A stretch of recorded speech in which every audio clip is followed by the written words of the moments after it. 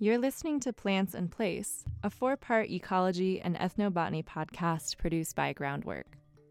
I'm Riley Lopez. Groundwork is a Colorado nonprofit. We offer educational programs in Western Colorado focused on deepening people's relationships with the places they call home.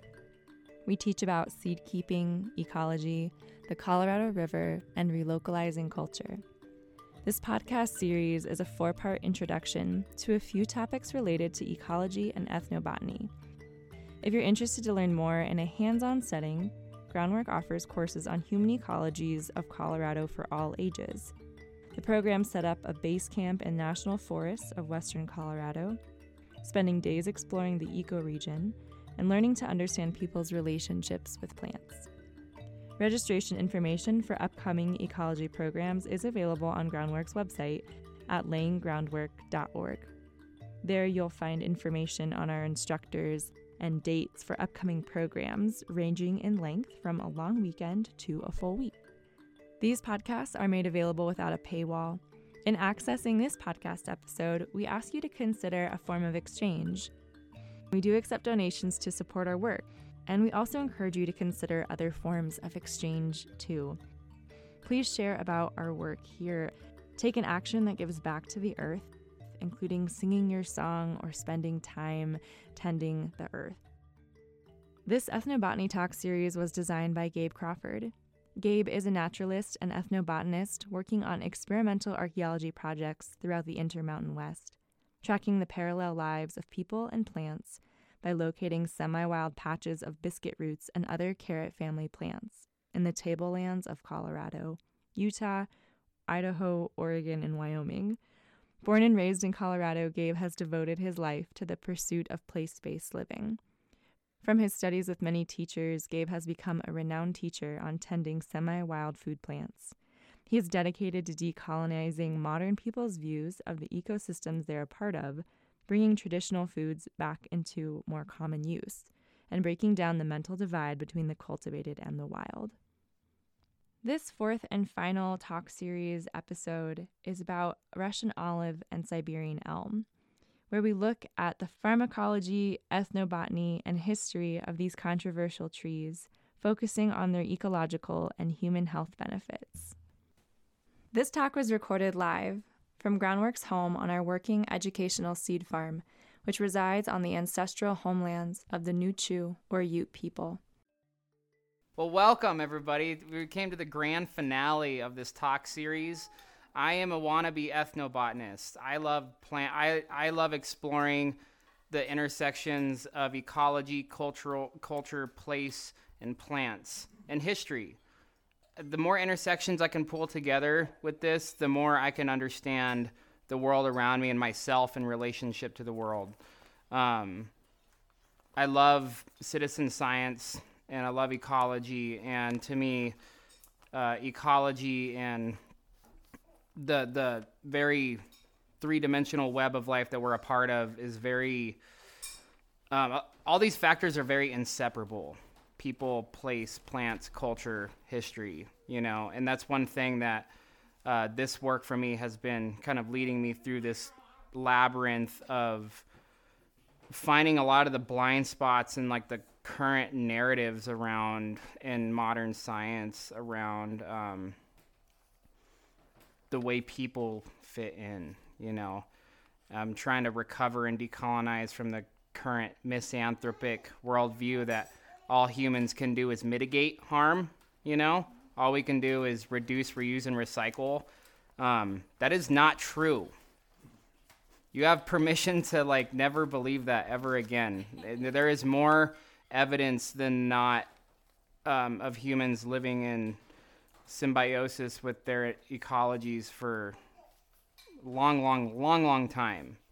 And that's a big part of my work. I work with native seeds. I do a lot of native seed collections, specifically with traditional first food plants, indigenous foods that are having some interesting times with climate change. And I also move them around. I dig them. I eat them. They're like a really big part of my life. And I am trying to track how they are responding to climate change. It's a really culturally sensitive line that I play with working with traditional first foods. There's a lot there. In the context of colonization, the trade networks and the traditional first foods were one of the first things that were attacked by the government to assimilate indigenous peoples, because these foods are their language, their culture, their whole life way is all rooted in a place in the foods of these places. It is in their creation stories, it's in their languages, it's in their songs, it's in their ceremonies. It's a really big thing. And through that, I have to get into a lot of stuff, and this is why, I've never gone to college, but I do a lot of pretty in-depth, thorough research on a regular basis and spend a lot of time in the field. And I have discovered for myself personally that harvesting and eating and planting and working with wild food can be one of the most potent forms of field research. And what I realized is this is like the original human field research. Like our ancestors and people, we've been doing this since we've been here on this planet. This is how traditional ecological knowledge has come about, is by people living in their environment and getting to know the animals and insects and plants and their whole biome very, very intimately, and creating relationships of endearment and adoration, really, because when you don't have when you don't have the titty of Babylon to fall back on, you have to take care of your place. You have to actually be very mindful of how you engage with your local landscape when you don't have the industrial supply system to fall back on. You have to be really mindful of your trade relationships with other people. And so because of this, I've had to really get into a lot of stuff on invasion biology and a lot of stuff and just all around ecology. And it's been something that has brought me a lot of joy, because I think that we are all an ecological species. We're born into ecologies and we die in ecologies, and we will become a part of an ecology. And ecology is an interesting word because it comes from the Greek word oikos, ecos. Economy and ecology both share this root word of home. That's what the eco means, is the home. And so, and logos is the ology, it means the language of, so it's we have ecology is such a vast field. Biology there's such vast fields that there's all of these sub-disciplines that people specialize in. And I've been really lucky to have access to a lot of friends. Some friends have given me their university library passwords where I can go and mess around and have access to a lot of academic papers. And I've had to slowly learn the skill of how to sift through and interpret field research and academic papers, which is fun, but it's also really heady. And so today I was going through the thing of the past couple of days of sifting through all of this pharmacology research on Russian olive and really enjoying it, being oh my God, how do I put this all in an easy to understand language? But I did it, and it's going to be a lot of fun. And I'm going to start off with Siberian elm here. Y'all know Siberian elm. Siberian elm is an amazing tree. They originate in East Siberia, Mongolia, northern China, Korea, Central Asia. This is actually one of the only deciduous trees native to the Gobi Desert. Who's heard of the Gobi Desert? That's an intense desert. And these trees get really big. They're the only big shade tree that grows in the Gobi Desert. And then you look at our high desert landscape here, and you wonder oh, that's why they do so good, And I've been really following Russian olive around for quite a few years now, and I've paid attention to where they grow and why they grow there. And they don't grow in non-disturbed places. They really thrive in disturbance. And oftentimes in a lot of contexts, they're one of the only shade canopy trees in this high desert landscape, which is pretty significant. We actually need that. And when you have all of the water augmentation that's been happening in the West, that is drastically shifted our whole plant communities and biomes, where the natural disturbance regimes that used to happen, floods from spring melt-off, can't happen anymore. different players come in the game that don't need these things. They don't need these kinds of disturbance events. They thrive from different disturbance events. And oftentimes, the thing about nature is that nature is an equal opportunity employer. A lot of ecologists are starting to recognize that this idea of an ecosystem having a very limited number of niches is actually not true. We like to talk about in our culture about like invasive species causing a lot of harm. And when you're reading this stuff and when you're talking to people about this, this is what I'm saying. I don't have any answers. I'm just asking questions. And one of the questions is, what is harm? Is change harm? I don't know. I'm just saying that these are good questions to ask. But change is actually the only constant in ecology. And right now we're in a time where we're seeing change happen really fast. And species are responding to it in ways that we are not expecting to. A lot of native species and a lot of introduced species are doing things that we actually never foresaw them doing. And that's the thing. There's this concept called ecological stochasticity, which means in the succession of ecosystems, from like in the seral stages of succession, like if you were to cut down a whole forest and then it would be like an open meadow that would come in with all of like the herbaceous plants, then the bushes, then the young trees, and then it would eventually grow into like a tall canopy. Those are seral stages of succession. And we've realized for a while now that like succession never happens the same way once. It happens different every time. And that's the thing, is that's that concept of stochasticity, is random, unexpected curveballs that like ecology is always throwing at us. But to come back to Siberian elm, they're amazing. Here, I'm gonna pass this around, and what I want you all to do is find a little spot on the stem and scrape it with your fingers and just feel that wonderful slimy mucilage that comes on the stems when you scrape them. So yeah, being from Central Asia, the steppe lands, the Gobi Desert, it's a tough tree. It's amazing that they're also one of the most gentle medicines that we have access to here too.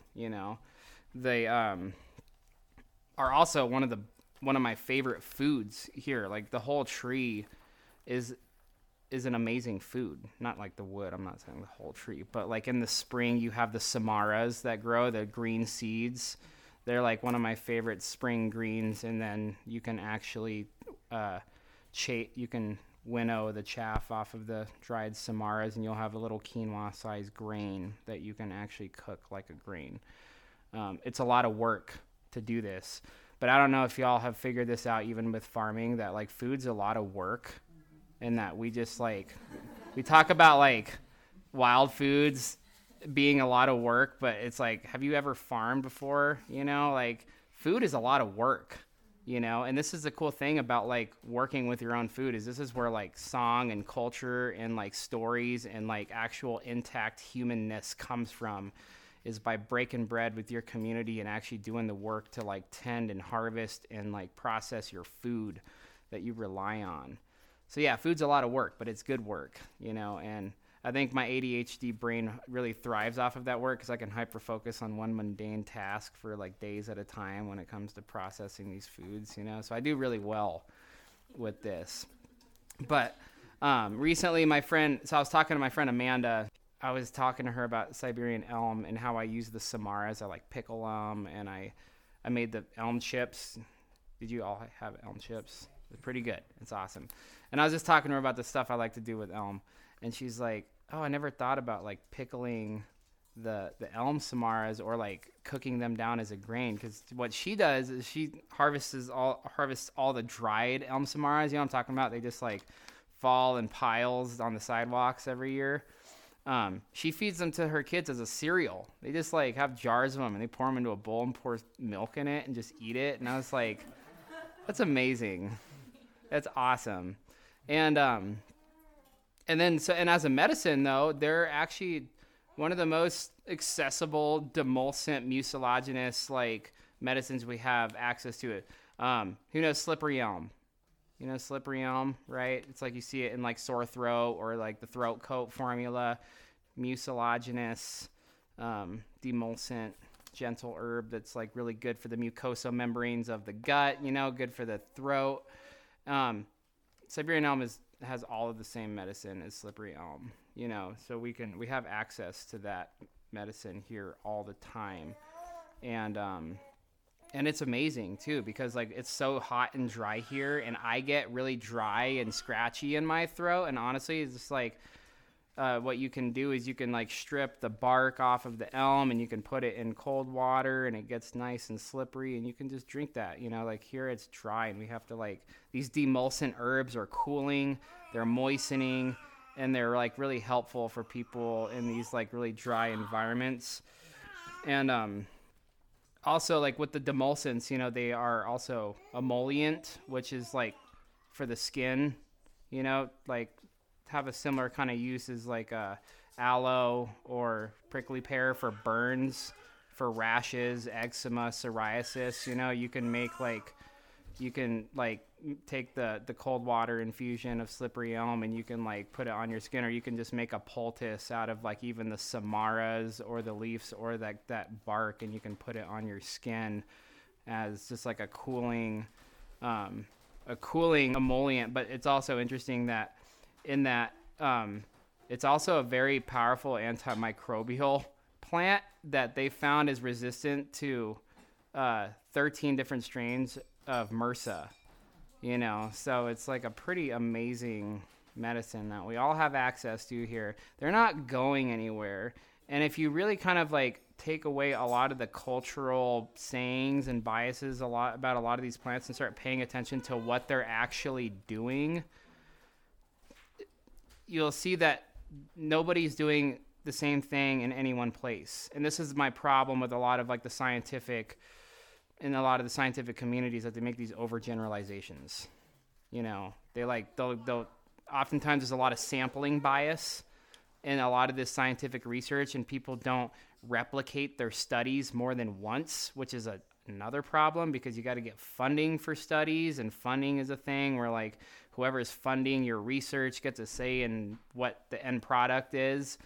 These are all things to think about. You know, these are things that like as citizen scientists, oftentimes you don't have to go through bureaucratic stuff, you know, and you can like make your own observations. And oftentimes you'll see that like a lot of these things are generalized, and generalizations sometimes are appropriate, but most of the time they really aren't are pretty inappropriate, especially in the context of like how we relate to people and plants and places, you know. So yeah. Interesting thing too about these like slippery demulcent plants after winter, you know, like in a lot of like hunter gatherers, you know, they are eating like dried fruit and meat and a lot of like dried foods reconstituted in water like all winter long. And then come spring, they have a like gut priming to get ready for the year of everything fresh. You see bears do this too. Like, if you're ever looking at bear poop in the springtime, it's just full of nothing but like vegetation. They're just like priming their gut. In the springtime, slippery demulcent herbs, you know, like mallow, slippery or elm, you know, it kind of helps prime the gut to like get ready for like a diet of fresh everything. You're going from a diet of like not so fresh everything to a diet of like fresh foods. You know, it's actually really important to like help prime your gut. And one of the cool things about these demulcent mucilaginous herbs is their ability to soothe and help heal the epithelial tissue. Epithelial tissue is like, our skin is a type of epithelial tissue. It's the tissue that's like lines our guts and the insides of our organs. Any kind of hollow organ has epithelial tissue lining it. And you want cell junctions to be like nice and tight and tonified and like strong in epithelial tissue. And oftentimes like leaky gut stuff and all those things come from like the epithelial tissue is so perforated and loose that like stuff is like going where it shouldn't. So these like demulcent slippery herbs like help kind of like can help soothe the inflamed mucosa membranes in our gut and like help kind of like soothe that epithelial tissue, which is pretty important. You know, it's like for the skin and for the gut, right? Oh yeah, and really cool thing, slippery elm also has salicylic acid in it. Same thing willow has. It's like what they synthesized the original aspirin from. So it is anti-inflammatory and helpful for pain as an analgesic.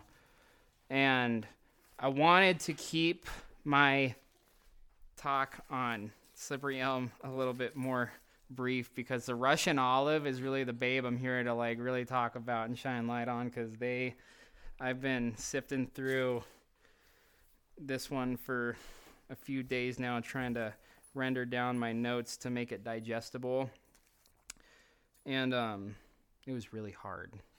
I was just like, this is a lot. But Russian olive, y'all know Russian olive. They're beautiful. They really are amazing. They're in the Elaeagnaceae plant family. Elaeagnus genus this is just an incredible group of very amazing, culturally significant trees from all around the world. You'll go ahead and pass them around. The berries are not quite ripe yet. After they freeze, they get a lot more sugary. And like I said, you mentioned decolonizing our diet. A big thing for me in this work has been decolonizing my palate. Americans have the most pitifully handicapped palate in the world. I feel very bad for people. It sucks. I have been training my palate to love astringent, sour, bitter, complex flavors for years now. And I'm like really getting there with it, and like my body thanks me for it. We really have, it's necessary to like retrain our palates to eat different kinds of foods. And like the average indigenous tribe in North America ate over 250 different plants every single year. And in those plants you had bitters and sours and astringents and like slimies. You had all of it, and it's like that's something that we actually really need. If we want to have a diverse diet, we have to diversify our palate. And yeah, take a nibble of the unripe Russian olives. There's a texture too, they were mealy, got a lot of pectin in them. But let's go over some of the cultural history of Russian olive. If you ever try to do research online about Russian olive, it's really hard because you type in Russian olive into the search engine and you just get like a bunch of crap about just like how much Russian olive is horrible. So you start looking into the other languages from other countries where Russian olive is very culturally significant, and you type in those different names, and then you start actually getting to the good stuff, So Russian olive has been used in Middle Eastern folk medicine for thousands of years. Senjed, I don't even know if I'm pronouncing this right. That is the Iranian name. In Turkey, I don't know if I'm saying that right either. Pakistan, oh yeah, Sinjur. There's some other names. I don't really need to write all of them down. But if you go on the search engine and type in these names, you actually start to get a lot of the pharmacology research that these countries have invested a lot of money into. One of the things that motivated a lot of this was a lack of access to new pharmaceutical. So pharmaceutical companies are like, we need access to more medicines because we're like certain resources to make certain pharmaceutical drugs are limited, And so they started like branching out to try to find different sources to make new drugs with. And that's kind of like where a lot of the research around Russian olive in these other countries came from. Because they were like, oh, Russian olive, it has like thousands of years of folklore and like folk medicine use associated with it. So they did a lot of research on it, and they basically proved everything that the folk medicine practitioners have been saying for thousands of years, but then found a lot more. This tree is a cornucopia. It's kind of insane. This is why I had a little bit of an overwhelming time trying to synthesize this down, because like once I get all like into the biochemistry of like plant stuff, I go into these little wormholes and I just get really excited, and I'm like, oh, I have to like make this make sense somehow. But it's really incredible. Like the phytochemistry in Russian olive is crazy. So ethnobotanically, Russian olive in Turkey and Iran and Pakistan and in like Kazakhstan and all these Central Asian countries is like it's like a very culturally significant food. And in the Persian spring celebration, I think it's called I don't know if I'm pronouncing this correctly, but it's Narwoots or something. There's 7 sacred items that they put on the table on the meal celebration, like 7 sacred foods. Russian olive is one of them, and it symbolizes like love to them. Very culturally significant. It's just like a tonic food, you know, and like, I don't know, I get a lot of inspiration from my food stuff from Middle Eastern cuisine because their palate is a lot more diverse, and I was like pickling a lot of green fruits and working with a lot of green fruit this year, and I got that inspiration from Middle Eastern cuisine because like when they thin all their fruits from their trees every year, green fruit is like a big market hot commodity seasonally every year that they do all kinds of stuff with. And I'm like, yeah, Middle Eastern folks, they know what's up with the food, you know. They know how to work with all these different flavors.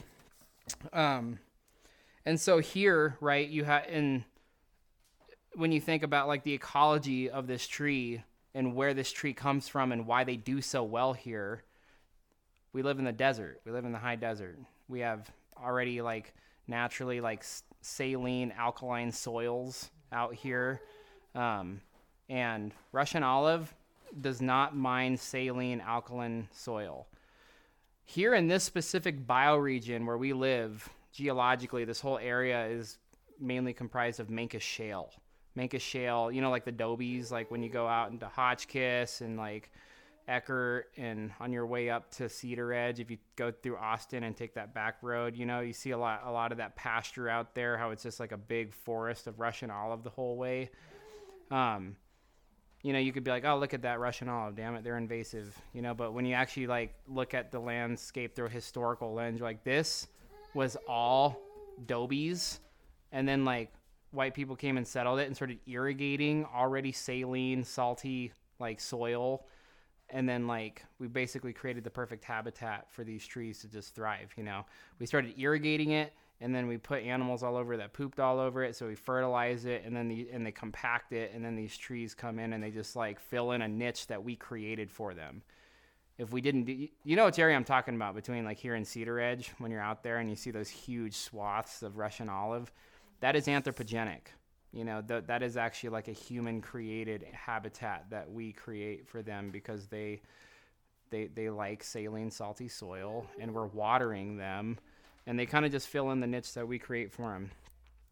And the interesting thing with like this is like this opens up the big world of in the conversation of Western water policy and the history of like the Bureau of Reclamation and the Army Corps of Engineers and the development and the settling of the West, and how, you know, turns out that rain does not follow the plow out here like they said it would when they were trying to get people to come out here. They figured that one out the hard way. And so they had to start damming rivers and diverting waterways and augmenting water to create the world that we know. The world we know in the West is built on the house of cards of water diversion. It's just something to be aware of if you live here. If you want to get really depressed, just study the history of Western water law and then come talk. I'll give you a hug. I understand. It's real. It's like super crazy. And it's really hard to understand too, because there's like this whole legal language that they created around it. I think they did that purposely to make it really hard for people to understand how water policy actually works. But the ecological implications of this are very real, because like we have completely shifted the whole biome, a lot of the biomes of the Intermountain West because of water diversion. You know, water is life out here, and what water does influences life here. So yeah, obviously we know that like introduced species and invasive species can come into disturbances, right? Like we disturb an area, there's like pioneer species that come and do that. And then there's the flip side of that a lot of people don't talk about, is disturbance regimes that change. lack of certain kinds of disturbances can do the same thing, because like, you know, with humans burning, with grizzly bears digging, you know, we've eliminated a lot of key players in lower 48, like wolves and grizzly bears and a lot of other disturbance creating species that created whole plant communities, you know, because of disturbance. And one of the ways that we've done that the biggest is by augmenting waterways and stopping floods. Cottonwoods and willows, they really need floods. Floods is how they germinate. And the flood control, like if you go to the Animas River in Durango that is undammed, you won't see any Russian olive growing on most of that river until you get like way further south, when a lot of like the water that gets irrigated and gets put back into the river, probably a little bit more salty, you know, when you're like further south in the Ute Reservation. You'll see a little bit more Russian olive there, but it doesn't just like grow on the whole river. You have like all your cottonwood and your willow. Like the river ecosystem in Durango and the Animas is actually pretty diverse, because they let that river flood. When you stop rivers from flooding, how that changes riverbank morphology, it changes the whole plant communities that need those like big cataclysmic floods to germinate, right? So the Colorado River moves more sediment every year than the Nile. It's one of the most sediment-rich rivers in the world. You know, it's draining the whole western slope, and then it drains like all these like really sediment-rich areas, you know, like the sedimentary rocks that it erodes. You know, we have these big floods every spring that would like usually just like completely rip riverbanks apart and deposit massive sandbars, and it would like change the landscape every spring, you know, and then those like species that were adapted to that did it really good in that. But now that doesn't happen, you have your Russian olive, you have your tamarisk that kind of like hold the riverbanks together, and because of the lack of these big floods that move the river channels around and spread that water out, we have like narrower, deeper river channels that are held together by like Russian olive and tamarisk that can handle the saltier water, of course. And we blame it on the trees, but it's like, no, man, we did that. They are just responding to conditions that we created for them very well. You know, we've taken already salty rivers that drain from already kind of like saline landscapes, like this area, like the Gunnison River was already a salty river. We like dammed it up, made the Blue Mesa Reservoir, send all that irrigation out into like a lot of Mancos Shale areas. That irrigation water seeps in through the fields, picks up a lot of the minerals and salts in those substrates and percolates its way back down into the rivers and comes back saltier and saltier every time, combined with big reservoirs like Powell and Meade and Blue Mesa, etc., that like take a river and expose it, make a massive surface area of water exposed to hot sun and heat that evaporates the water. What happens when you evaporate salty water? It makes it saltier, and so on and so on. And so you see these big plant community shifts in the West, and it's like, you know, people are trying to push a wet noodle uphill by just doing a ton of like removal, you know. And honestly, it's just like, you can try to polish a turd all you want. Just remember that it's a turd. Like, I don't care if you're trying to polish a turd. Just like acknowledge that, like, yeah, this is a turd, I'm polishing it. And it's like, fine. If you're fine with that, whatever. But I've met a lot of people in the restoration world that are like, I feel like it's a losing battle. And it's like, yeah, you're kind of approaching it from the wrong area. You know, you're putting the cart before the horse. You know, you're trying to change something that like, you're changing it. You're like trying to change it by pushing a cart uphill. It doesn't really work like that. It's a bigger issue of just like our lifestyles, and the whole history of this whole Western empire is built on diverting water a long ways and doing stuff with that water that drastically changes whole biomes and plant community types.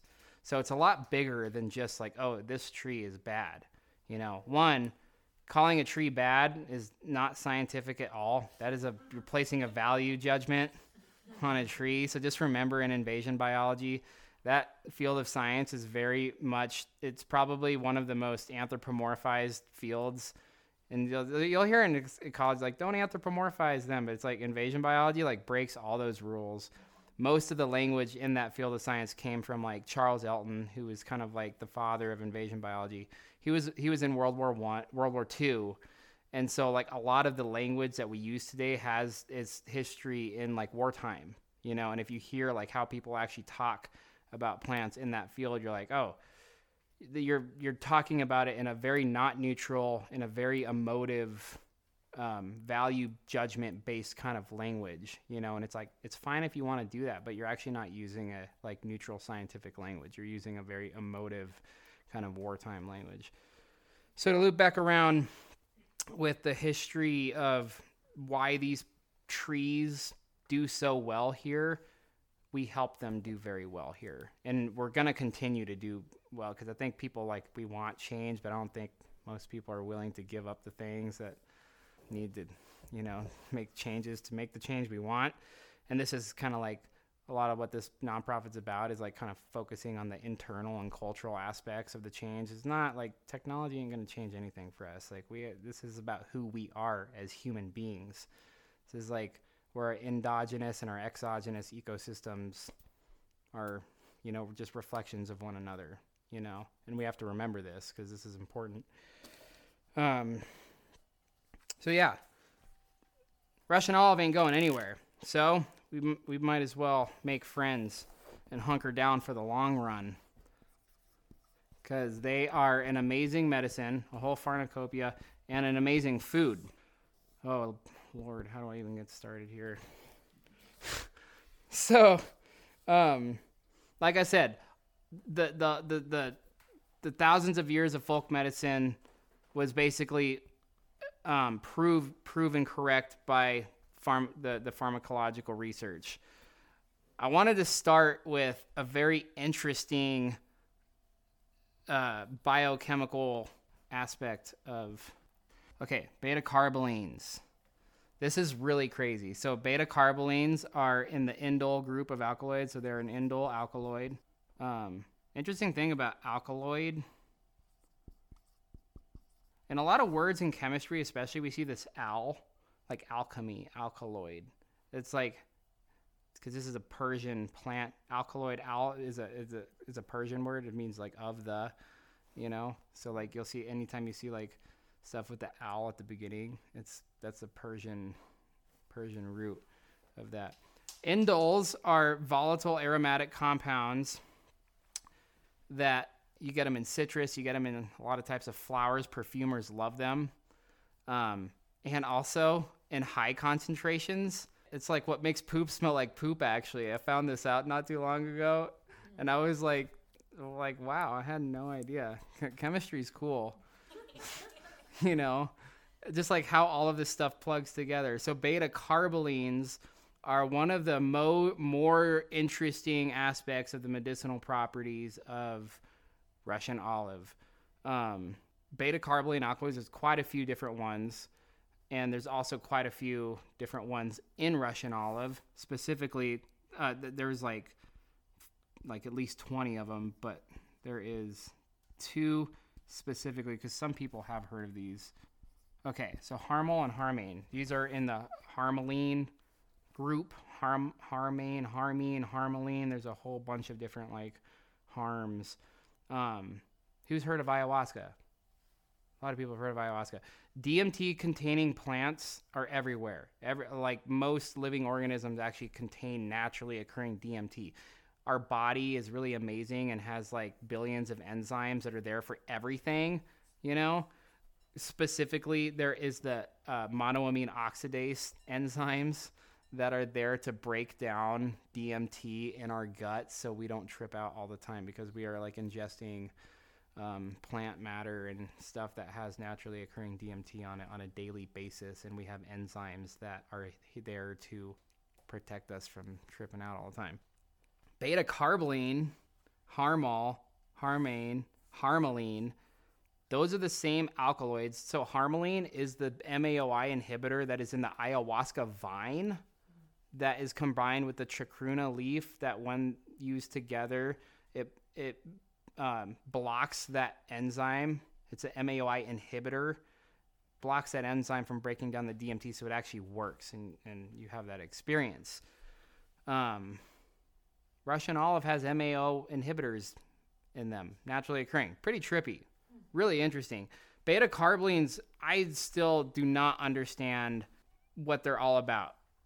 Over the past little bit, I've come to understand them more, but what I do understand is that they are used in everything from so like in Russian olive, the beta carbolines are helpful for everything from the cardioprotective properties to the antidepressive properties to the muscle relaxant properties that this plant has. But the carbolines, what they found out is that in traditional Iranian folk medicine, the bark powder was used for like depressive mood stuff, and that they would like give people like Russian olive bark when they were feeling like super melancholy or really anxious, and they did some research on it and found that it's because of the beta carboline indole alkaloids and they have made pharmaceutical antidepressants out of synthetic beta carbolines, so like this group of alkaloids that is naturally occurring in Russian olive has been used in many other contexts for mood disorder kind of stuff. Pretty cool. Pretty trippy.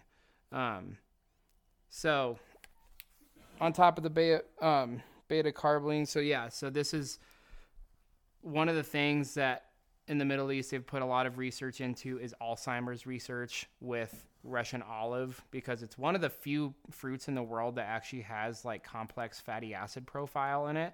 They do have like a lot of different fatty acids, but one fatty acid that everybody's familiar with is oleic acid. It's like an olive oil, right?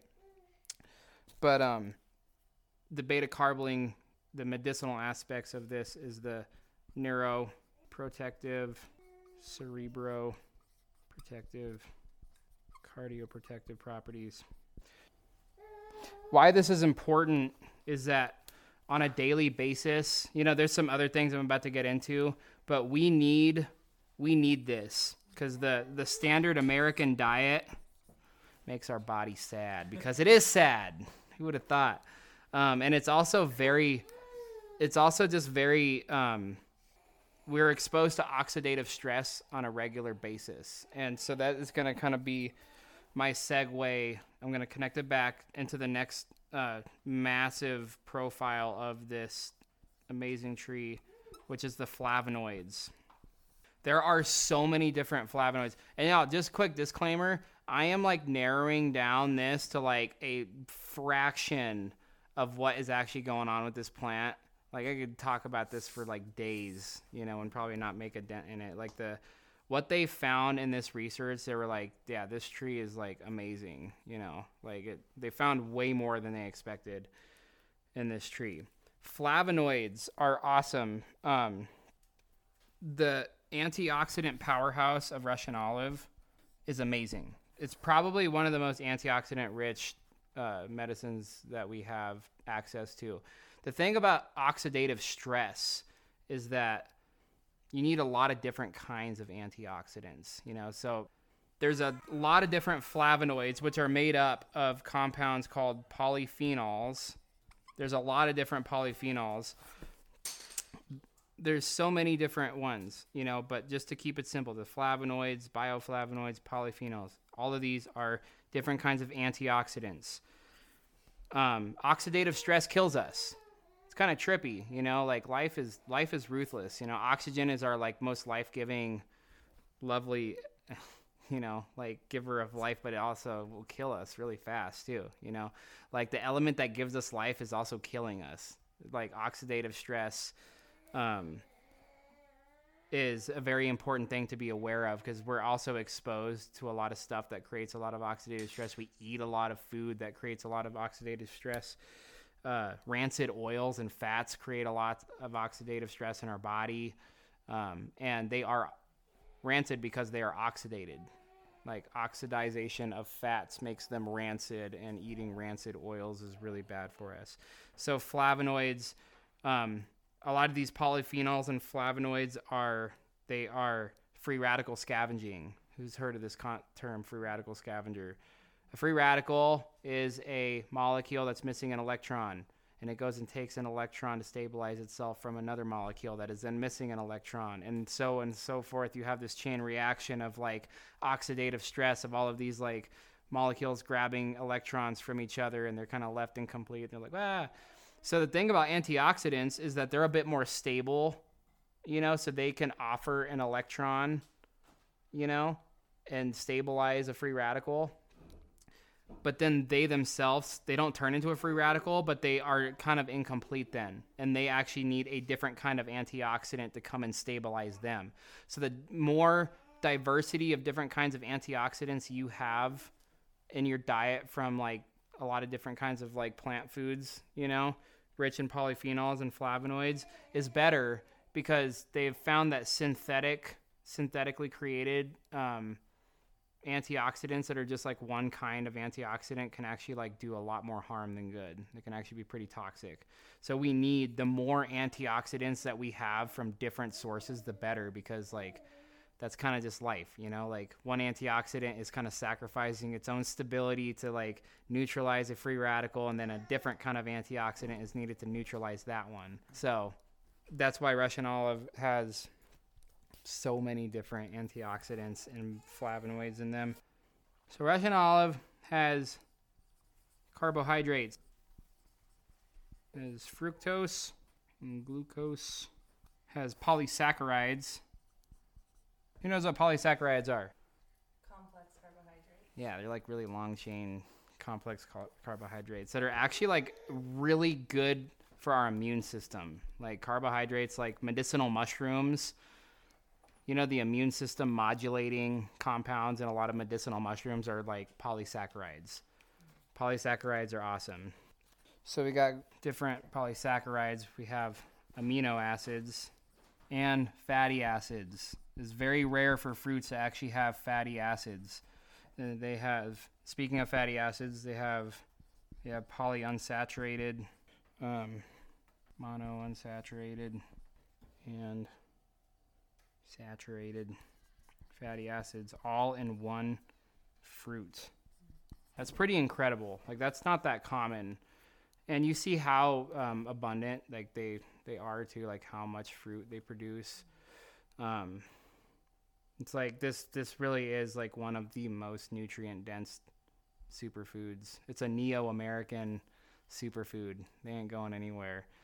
And it's pretty incredible. So one of the coolest things about the history of this medicine is how it's been used for pain and arthritis management in traditional Iranian folk medicine.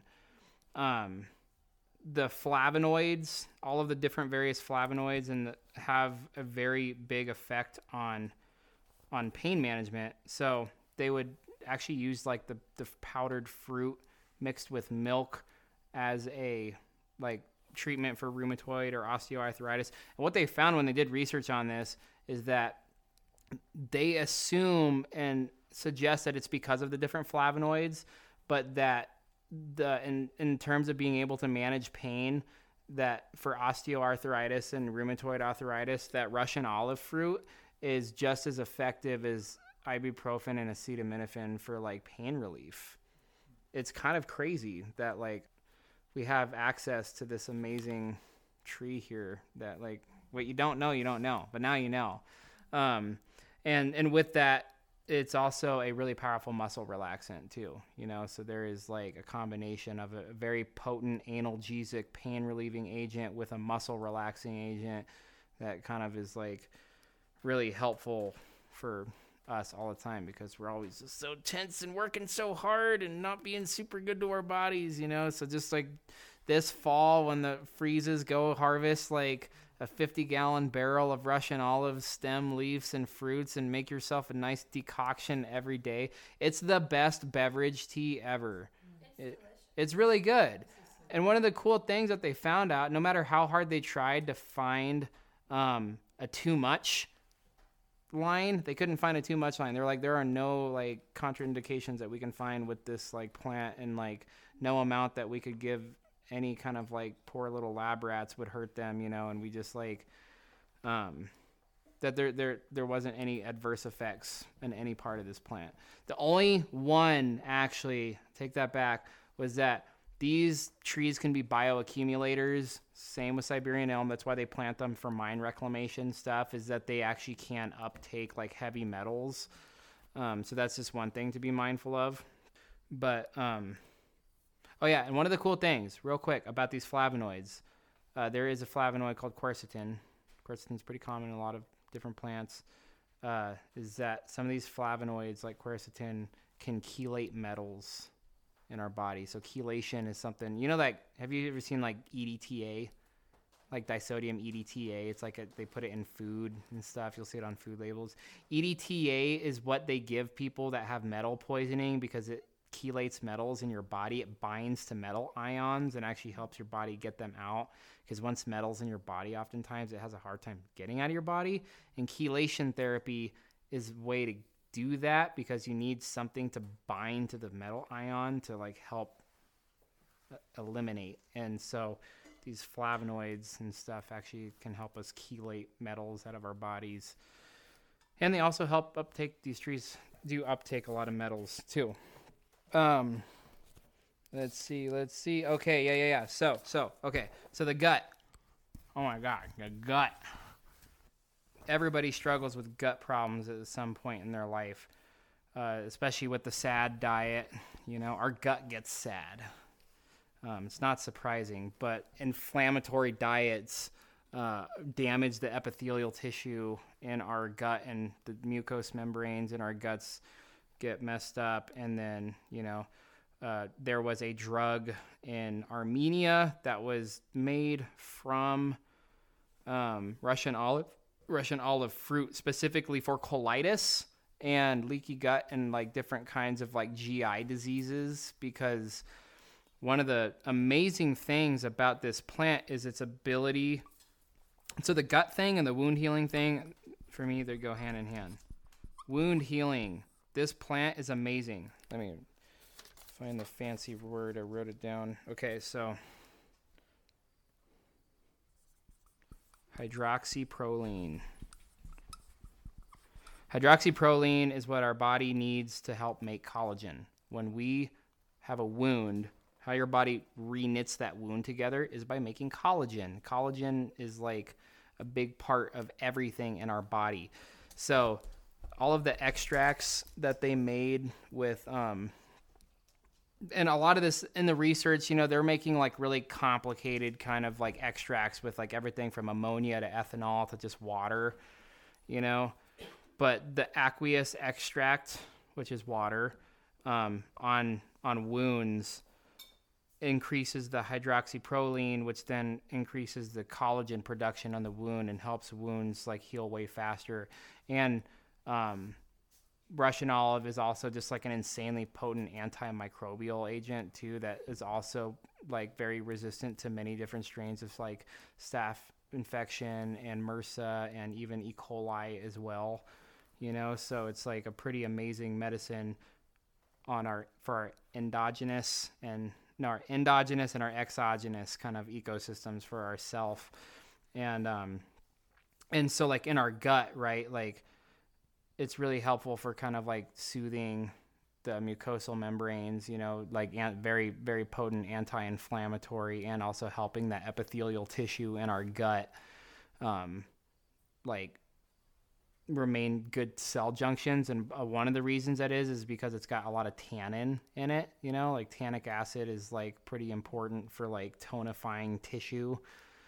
Have you ever eaten something with a lot of tannin? It kind of makes your mouth pucker up a little bit, and that's like that tannin is helpful in small doses for like tonifying and like tightening cell junctions, because like when we have like loose cell junctions in our gut, that's like where stuff gets through and gets nasty and like gets into our blood and stuff. So like Russian olive is probably one of the best gut maintenance teas and foods you can eat on a regular basis. And I think that like it really just comes down to like how creative do you all want to get in finding cool ways to incorporate this like fruit into your diet. I've pickled them. I've like made a fruit leather with them, because they're like, if you make a fruit leather, if you're making it with like really sour plum or apple, you just process a whole bunch of the pulp from Russian olives and cut it into there, and it makes it kind of more like jerky. It makes it mealy and like hearty and a little bit more mellow, and it takes most of the sour away from like more sour sour fruit leathers. And that's probably one of the best fruit leathers I've ever had. It's pretty incredible. So, yeah. So with that, in the gut, ulcers are a pretty bad thing that can happen to some people too. You know, some ulcers get caused by like H. pylori, you know, like bacteria that can like lodge into our like lining of our stomachs and cause ulcers. The poor mice and rats that involuntarily gave their lives for all this research. It sucks. All of the stuff I was reading about Russian olive all came from like mice tests and rat tests. And I was like, man, that would be a shitty job to like do this to like mice all day. With the beta carboline, you know, and the indole alkaloids, what they would do to the poor rats is they would inject them with scopolamine. You know what scopolamine is? Scopolamine is a tropane alkaloid that comes from the nightshade plants like Datura and Brugmansia and like those very psychotropic nightshades that are like really intense. They're like a hyoscomine, like really, they're not fun alkaloids, you know. And so they would inject them with it, and then they would like start like giving them a bunch of these like beta carboline extracts from Russian olive, and they like rebounded super fast from like, because it just like completely turns you into a zombie, you know, and like it like made the poor little rats rebound pretty fast. So it's pretty incredible. Poor little animals though, man. But yeah, so for the gut tissue, right, if you have an ulcer, they tested it in mice and rats, unfortunately, but like they would give them ulcers by like injecting ethanol into their gut, basically, to like eat a hole into their gut lining, and then just give them a bunch of like Russian olive extract. And the Russian olive extract like healed their gut very fast. So it does work. You know, it is actually used, as there are like ulcer drugs that are made from Russian olive in these other countries that like, so like it's just overall gut maintenance. Russian olive is your friend. It's really great. Because, you know, like I said about the collagen, we need collagen in all parts of our body, you know, like that's why bone broth is really good, but also just like in your gut, having like plants like Russian olive to like help your body stimulate more collagen is really good.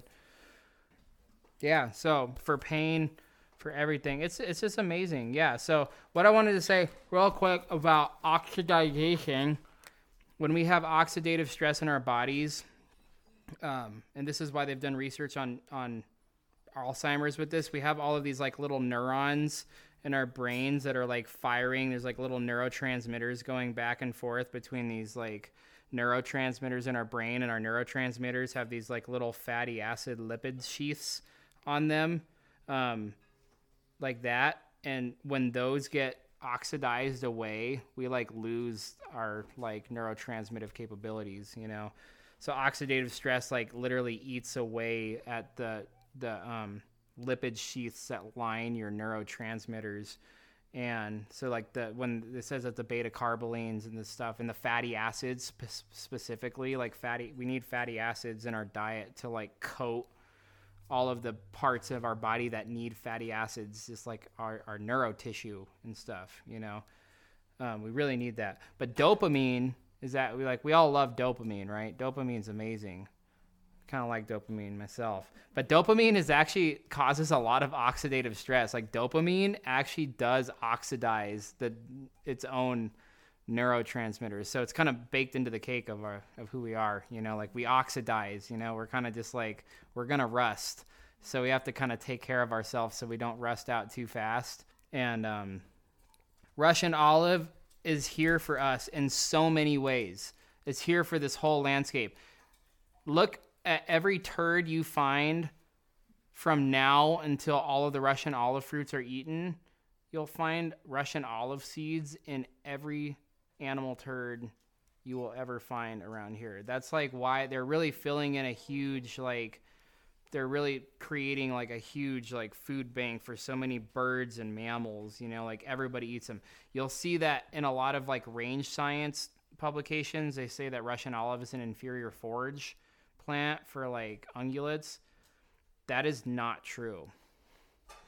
It's like not even a little bit true. Like it's really good. Thanks for coming.